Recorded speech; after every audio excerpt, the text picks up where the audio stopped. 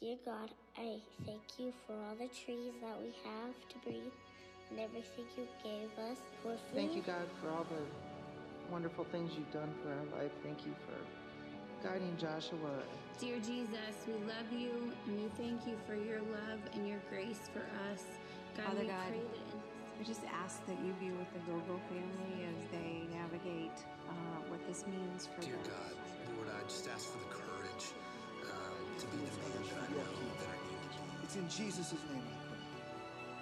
Amen.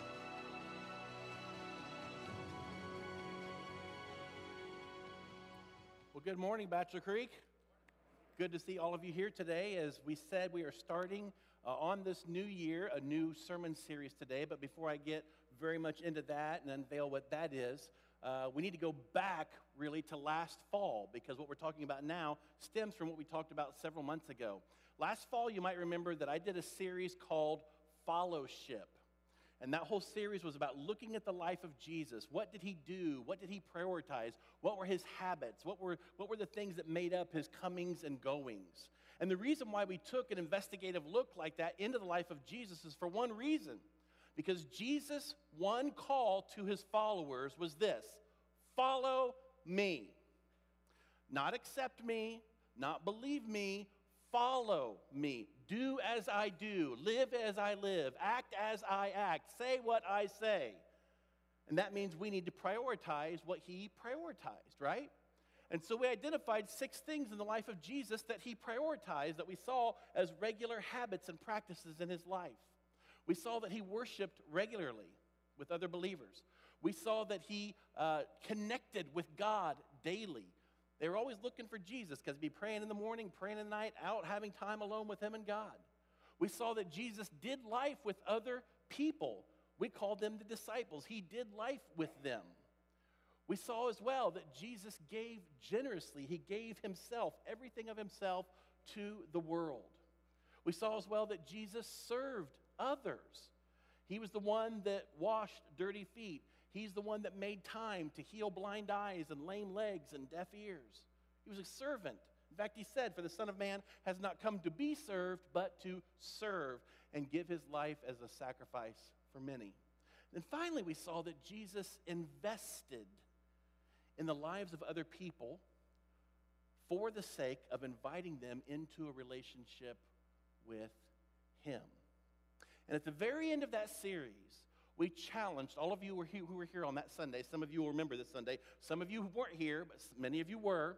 And we gave everybody a little sticker that morning. And we had on the walls over here on each side each of these 6 things, all right? And our challenge to you that day was this: identify what you believe your next step is in Christ. Where is it you need to follow Jesus better? Where is it you need to grow in your walk with Christ? And so we challenge you to take that sticker and go put it on one of those 6 things on the wall that says, this is where I need to follow Jesus better. And we figured all those up and we tallied all of them, and here was the discovery that was made. 45% of you on that Sunday morning identified that the next step you need to make in your walk with Christ, where you need to go to deeper waters with him, was in the area of connecting with God daily. You realized in and of yourself you were lacking when it came to the discipline of prayer, when it came to the discipline of spending time in God's Word. So you said, you know what I'm going to do? I'm going to try to put some new habits in place in my life. I'm going to try to structure my life so that I can make God and connecting with him more of a priority in my comings and goings. And so, because of that, that spoke volumes to me. And so I said, you know what, starting the new year, because half of the people in our church, hopefully it's more than half, but at least half of you identified that as a needed next step. I said, you know what, beginning of 2020, here's what we're going to do. We're going to start off with a series on prayer. We're going to look at the Lord's Prayer, and it's a series called Your Kingdom Come. So I am moving forward with the assumption that you gave me. And the assumption is that you desire to not just pray more regularly so that it's a checklist that you can check off every day, but that you desire to pray more effectively. All right? Now, here's what I know. Our problem when it comes to prayer is not a lack of resources. We have oodles of resources. Just go to Amazon.com, look in their book section, type in the topic of prayer, and boom, 40,000 books are available to help people in their walk with God concerning prayer. But that being what it is, how many people would still say that they are frustrated with the lack of depth in their prayer life? So it's not simply a matter of having more abundance of resources. But I will say this. This desire that 45% of you express, and again, hopefully it's more than that. Hopefully it's all of us. This desire to want to improve our prayer life is not new.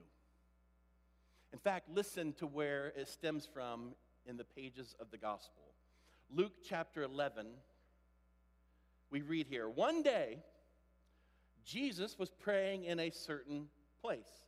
Again, that was commonplace for Jesus because he prioritized connecting with God daily.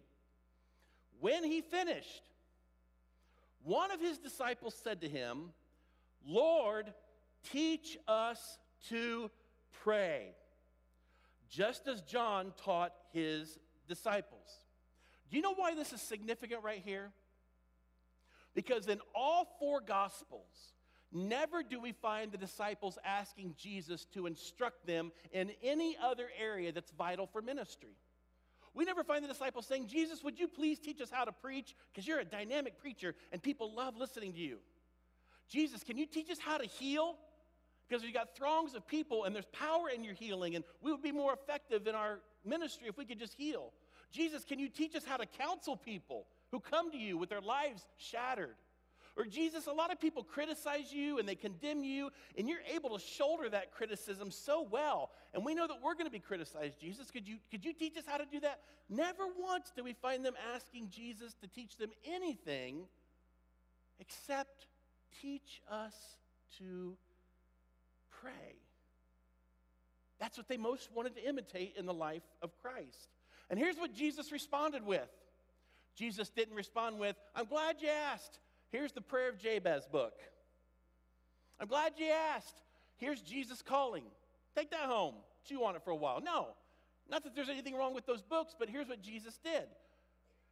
He gave them the following words that Luke pens for us in Luke chapter 11. But we're not going to look at Luke's Lord's Prayer version. Throughout the duration of this series, we're going to look at the Matthew 6 version. Because the Matthew 6 version is a little bit longer, and it gives us even more help to grow in our prayer lives. But here's the very first thing that you need to see this morning, friends.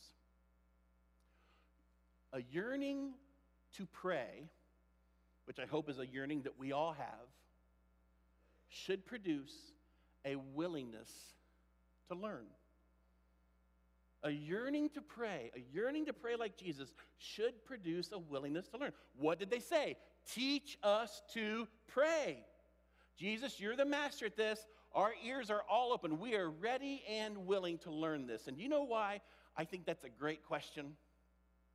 Because I don't believe there's a human being who ever comes out of the womb and is a natural born prayer.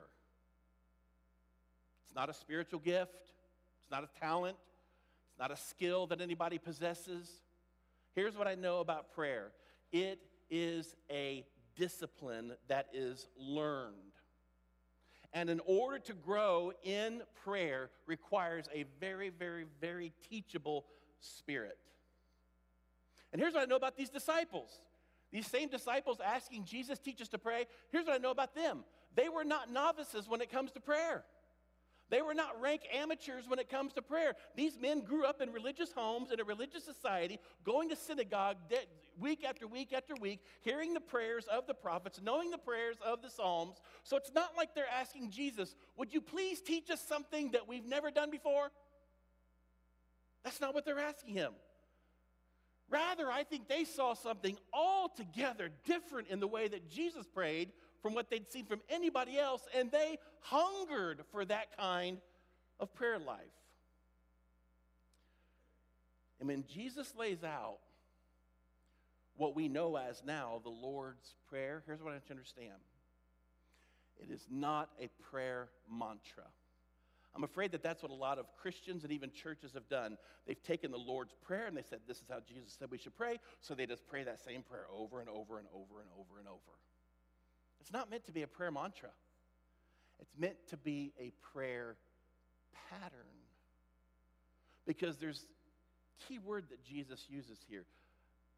Jesus did not say, this is what you should pray. If that was the case, then we would just say the Lord's Prayer over and over and over and over, just like it shows on paper. But what did Jesus say? This is how you should pray. Huge difference there, friends. But it still requires, at its core, a very, very teachable spirit. Second thing today, learning to pray begins with doing some unlearning. All right? There's some things in life, if you want to do it better, a skill maybe you want to possess, or a talent that you want to hone in, or a craft you want to get better at, what you first got to do is unlearn what you've already been doing, because you're doing it wrong, right? There was a time when somebody came to my house one day and we were going to be doing some shooting, some pistol shooting, okay? So we're out in the backyard and I see him, he's standing up and he's got his stance and his stance is wrong and he's holding the pistol not in a way that would promote stability or accuracy, all right? His breathing is not what it should be when he pulls the trigger. In fact, he had too much finger on the trigger. There's all these things about shooting that you really got to get right if you want to be accurate. And he's like, hey, tell me if you see me something that I could improve on. And there were so many things that I just wanted to say, sell your guns and take up painting. You know, that's kind of what it was. You were not going to be Annie Oakley, you know. And I'm not claiming to be an expert, but I sure wasn't like that guy, right? But that's the truth.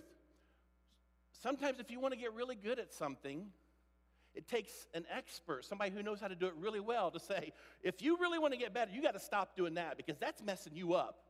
You know, whether it's golf, whether it's learning to paint, whether it's playing a musical instrument, there's certain disciplines that you learned wrong and you need to now learn better and forget those things, unlearn those things, and start back from square one.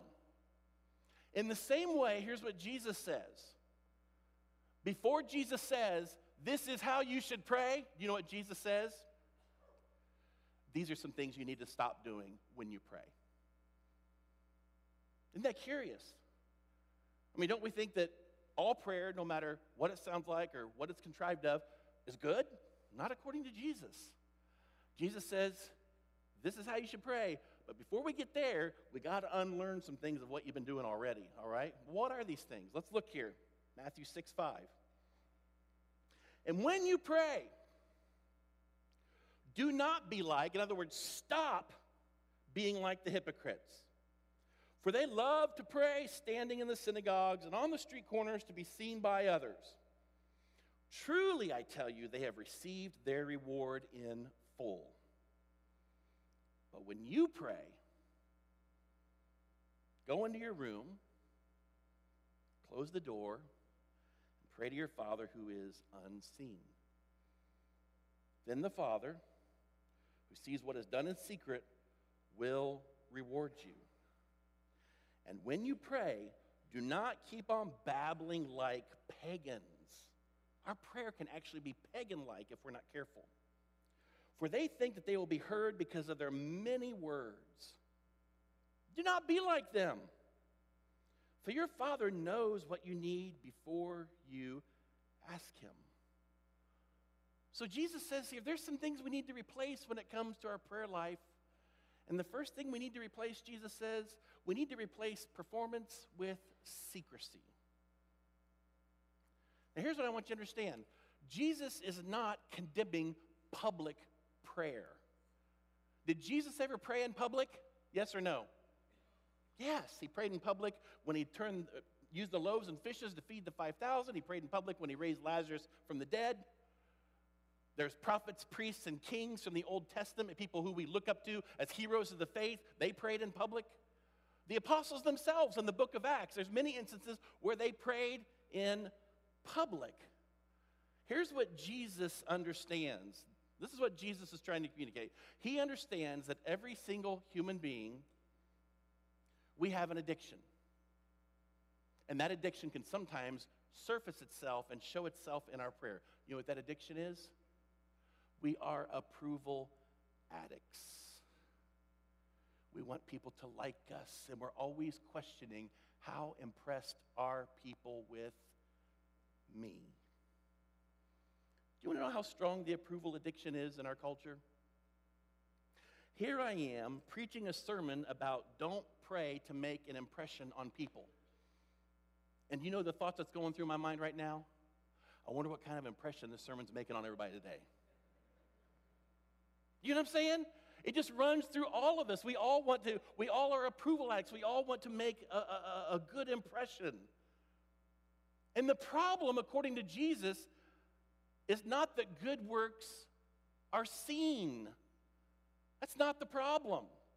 He himself said in Matthew 5, let your light shine. Let your light shine for all men to see, so that they may praise your Father in heaven. It's not the fact that our good works are seen. It's when we do good works to be seen. That's the problem Jesus is getting at in here. Because the struggle in prayer, especially in public prayer, is always remembering who the true audience is. I think if we're honest this morning, we've all heard prayers.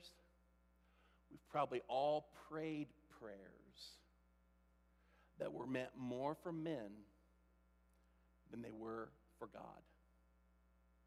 Even in assemblies like this, in church settings, you'll have some well-meaning, well-intentioned brother or sister kind of wrapping up the church service that day or come up during a designated point, and their prayer is the announcement prayer. And it's on behalf of every single person there who doesn't have a bulletin, and their prayer sounds something like this. Lord, we just really pray that you will be with us this Wednesday night when we have our potluck dinner at 5:30. And I pray that Sister Betty will bring that great cherry cordial that we love so much, Lord. Pray that she'll bring that. And Lord, we pray that before that, the deacons will be here to help set up the tables like they're supposed to. They're supposed to be here at 4 o'clock to do that, Lord, so we just pray that they'll be here to do that. And that whoever's in charge of lockup that night will come and make sure everything's all locked up, because last time we had a potluck, we got robbed because somebody didn't lock up. That's the announcement prayer, right? We're just kind of giving the details of what's in the church bulletin. It's not really for the benefit of God, it's for the benefit of man. Have you ever heard the gossip prayer? Some of you are like, you've heard it, haven't you? We're in that prayer. We name names of people and their struggles and their hardships and maybe even the scandal that they're currently involved in. Things we would never, ever dare say in conversation. But with it guised under a prayer request, it's fair game, right? So we use prayer as a means to gossip and a vehicle to get out the juicy information. Or as a pastor, there's been times where I've done the recap prayer, right? At the end of the sermon, when I'm not sure you've got it just good enough, I'll go through all 3 points of the sermon right there, asking God to help us take us with him. Right? Or have you ever been in a class or a large gathering or somewhere where a prayer is being offered, and in that prayer at some point they say something and you're like, man, that's a good line. I'm going to have to use that next time I pray, right? Because we all struggle with approval addiction, and we want to pray to impress. Unfortunately, we're not praying to impress the right one. How many of you in here remember Phil Donahue? Okay, you just showed your age a little bit. Okay, that's all right. Phil Donahue. How many of you wish you would be able to forget Phil Donahue? Anybody else in here like that? Okay.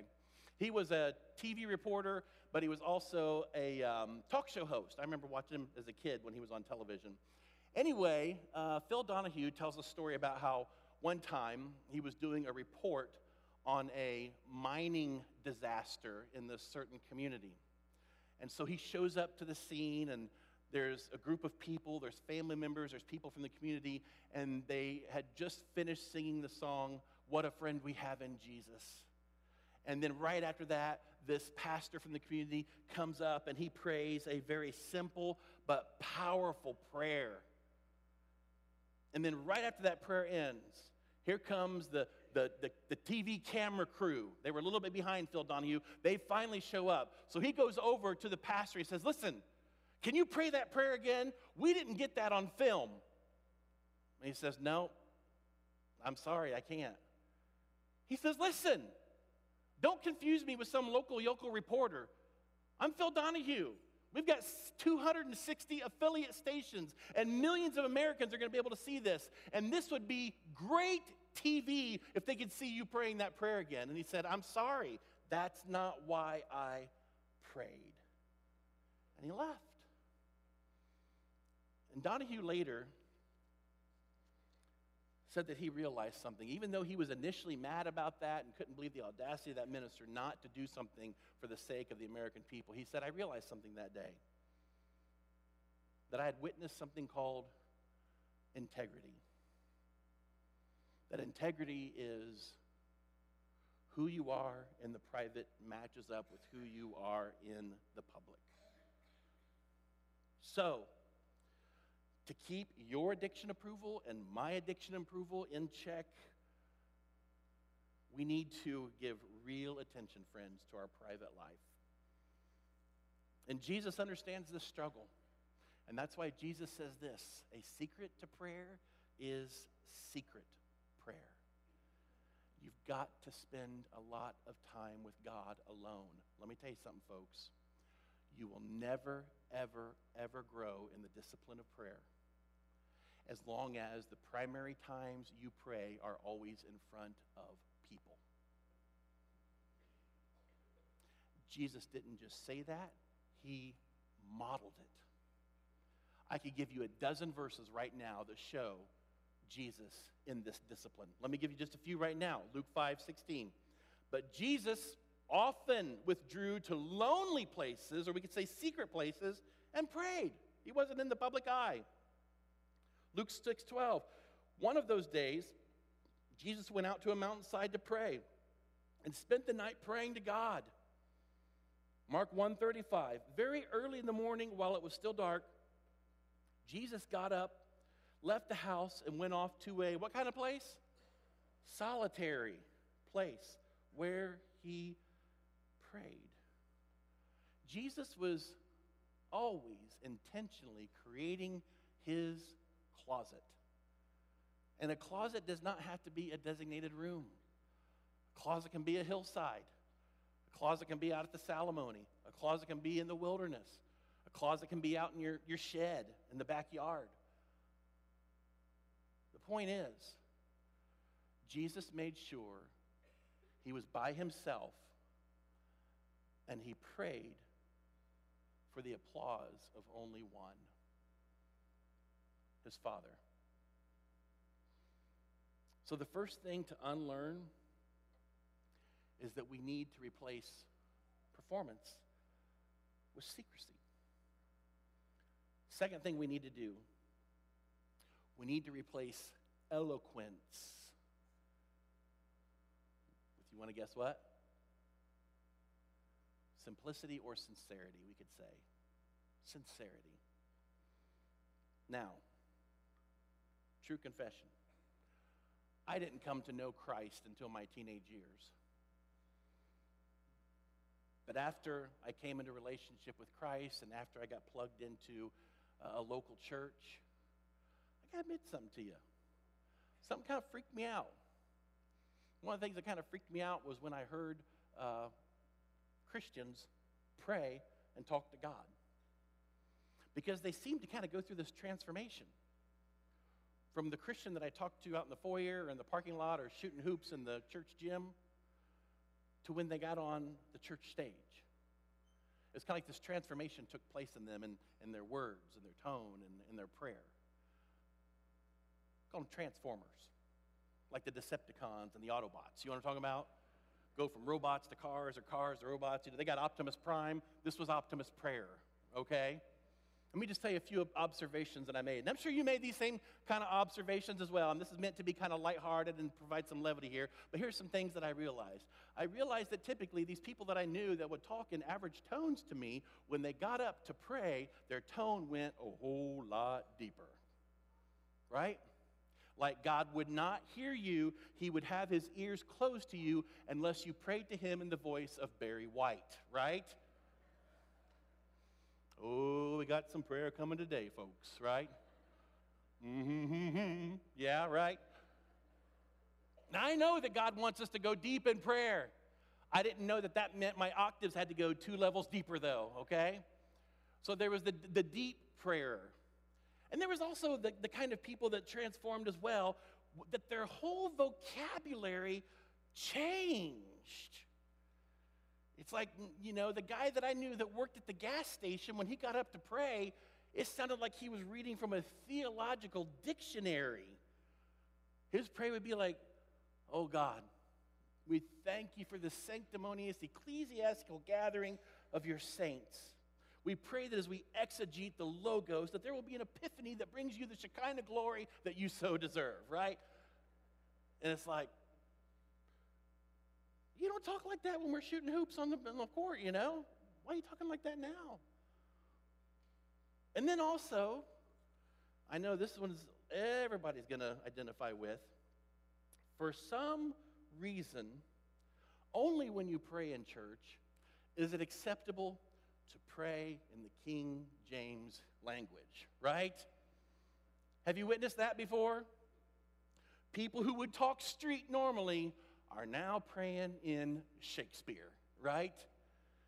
And they just say things, where their prayer is like, oh Lord, thou wouldest give us the greatest, epiphaniest of all greatest things because you are thynest. And it's like they got these ESTs going where there's not supposed to be ESTs, right?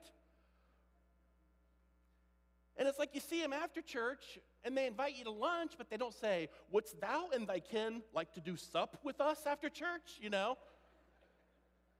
But for some reason, when they're on stage praying, it's perfectly acceptable, right? It's like they become prayer pirates. Our Father who art in heaven. Right? Don't become Jack Sparrow, man. Just be yourself. And I think, that's the whole thing is what I'm saying. I'm just telling you, friends, that's what Jesus is saying in a nutshell. Don't get weird. Get real with God. You don't talk like that anywhere else. You don't use those kind of words anywhere else. Why would you with God? He knows your hurts. He knows your hearts. He knows your dreams and your hopes. And all he wants to do as a father to a child is just to connect with you, the real you. And here's what I think it boils down to. Do you see God the same way Jesus saw God? Do you see him as a giving Father? What Scripture says that all good and perfect gifts come down from above, from the Father of heavenly lights. Do you see him as a lover? That for God so loved the world that he gave his one and only Son. Because here's what I assure you. When you see God differently, you will pray differently. And things will come together like they never have before for you, friends. And here's what I'm learning. And some of you have learned this as well. That a lot of praying is just groaning. How many of you know what I'm talking about when I say that?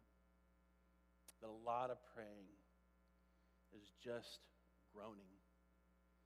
Instead of trying to impress God with a lot of words or repetitious words or big words or biblical words, a lot of prayer, to be quite frank with you, is not even having the most basic words to say because of just the pain in your life. I've had seasons like that. Seasons in my life where I just get on my knees and I don't even know how to say it. I can't articulate it. I can't craft it. I can't wordsmith it. I'm just at a loss for words. I don't even know how to say it. So you think, well, you just get up then and you stop praying? No. I've just learned how not to say it with God right there with me. And I claim Romans chapter 8. In the same way, the Spirit helps us in our weakness. We do not even know what we ought to pray for, but the Spirit himself intercedes for us through wordless groans. And he who searches our hearts knows the mind of the Spirit, because the Spirit intercedes for God's people in accordance with the will of God. You want to know what Paul's saying right there in a nutshell? You can write this in your Bible. A heart without words is so much better than words without the heart. Let me say that again. A heart without the words is so much better than words without the heart. And that's what the Lord wants. Heart, real, you, true, authentic, father to child. Let me tell you something, friends. Prayer is ultimately not about getting answers. I hate to burst your bubble, but it's not. You know what prayer is ultimately about? Spending time with your Father. So if that's the purpose of prayer, is communing with your Father, you know what that tells me? That you have never once then experienced unanswered prayer. Because that's the whole purpose of it, is spending time with him. Let me close with a story right now, because I think this is kind of the ideal, kind of what we're shooting for, kind of the mind's eye picture that I'd like for you to have as you leave today. Story told by Chuck Swindoll. Maybe you heard it on the radio. It's an old story, but I want to say it again. He says here, back in 1958, when I was a young Marine stationed on the island of Okinawa, I became closely associated with a man I deeply admired. His name was Bob Newkirk. I didn't know what it was exactly that first drew me to Bob. More than anything else, I guess, there was something refreshingly unpretentious about him. He was devoted to the things of the Lord, no question, but it was never on parade, never for the purpose of public display, and I loved that. I never got the idea that Bob was interested in making big impressions on me or other people. He was what he was, plain and simple, far from perfect, but authentic and real. I remember dropping by his home late one rainy afternoon to pay an unexpected visit. His wife met me at the door and informed me that he was not home. She added, "You've probably noticed lately that he has been under some stress. I think he may be down at his office. I'm not really sure, but he told me he just wanted to get alone." I decided to try Bob's office, a little spot down in Naha. I caught the three-wheeled jitney that took me from the village where the Newkirks lived down to the capital city of the island. It was still raining lightly, so I stepped around and over the puddles as I made my way down a street, across an alley, then another alley, until I came upon his unassuming, modest office. Before I arrived, however, I could hear singing in the distance, "Come thou fount of every blessing, tune my heart to sing thy grace." It was Bob's voice. I'd know it anywhere. I stood outside in the rain for a few moments listening as my friend continued singing the simple hymn. Then I confess, I peeked in the window and saw a candle on a table. My friend on his knees and not another soul around. He was spending time with the Lord all alone. As I stood outside, the soft falling rain dripping off my nose and ears, my eyes filled with tears of gratitude. Bob never knew I came by that evening, but without his knowing it, I got a glimpse of authentic Christianity that night. Not piety on parade, not spiritual showtime, but a man in the shelter of the Most High. In the back streets of Naha, I learned more about simple faith than I would later learn in 4 years of seminary. And that's the goal, friends. That's what Jesus had in mind, of a man and his God with an audience of one in realness and authentic dialogue.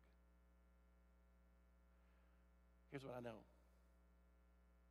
I know the topic of the Lord's Prayer is not a real cool, trendy, hip way to get people into the church. I doubt if you have friends or family members who are looking for a place to go, if you say, come to our church, we're preaching on the Lord's Prayer, I doubt it's going to be a real big hook for them to come. But here's what I know.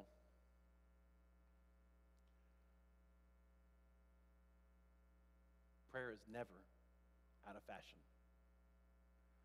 Prayer is always needed to go deeper.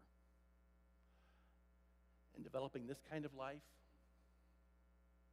will change you, this church, and this world more than anything I could preach from this pulpit. So how about it? As we end today, I'd like to ask you to make your own prayer closet right where you're at.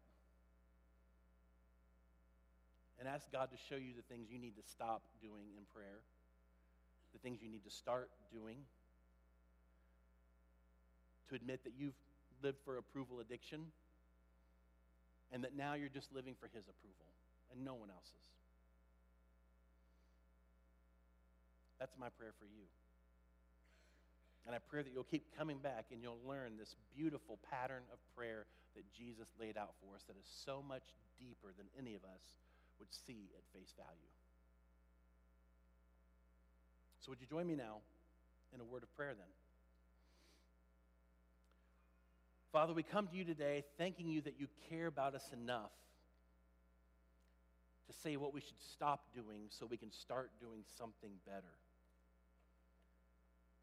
I thank you, Lord, that you gave us a prayer that we can look at and we can dissect and we can see the true heart of our Savior behind it.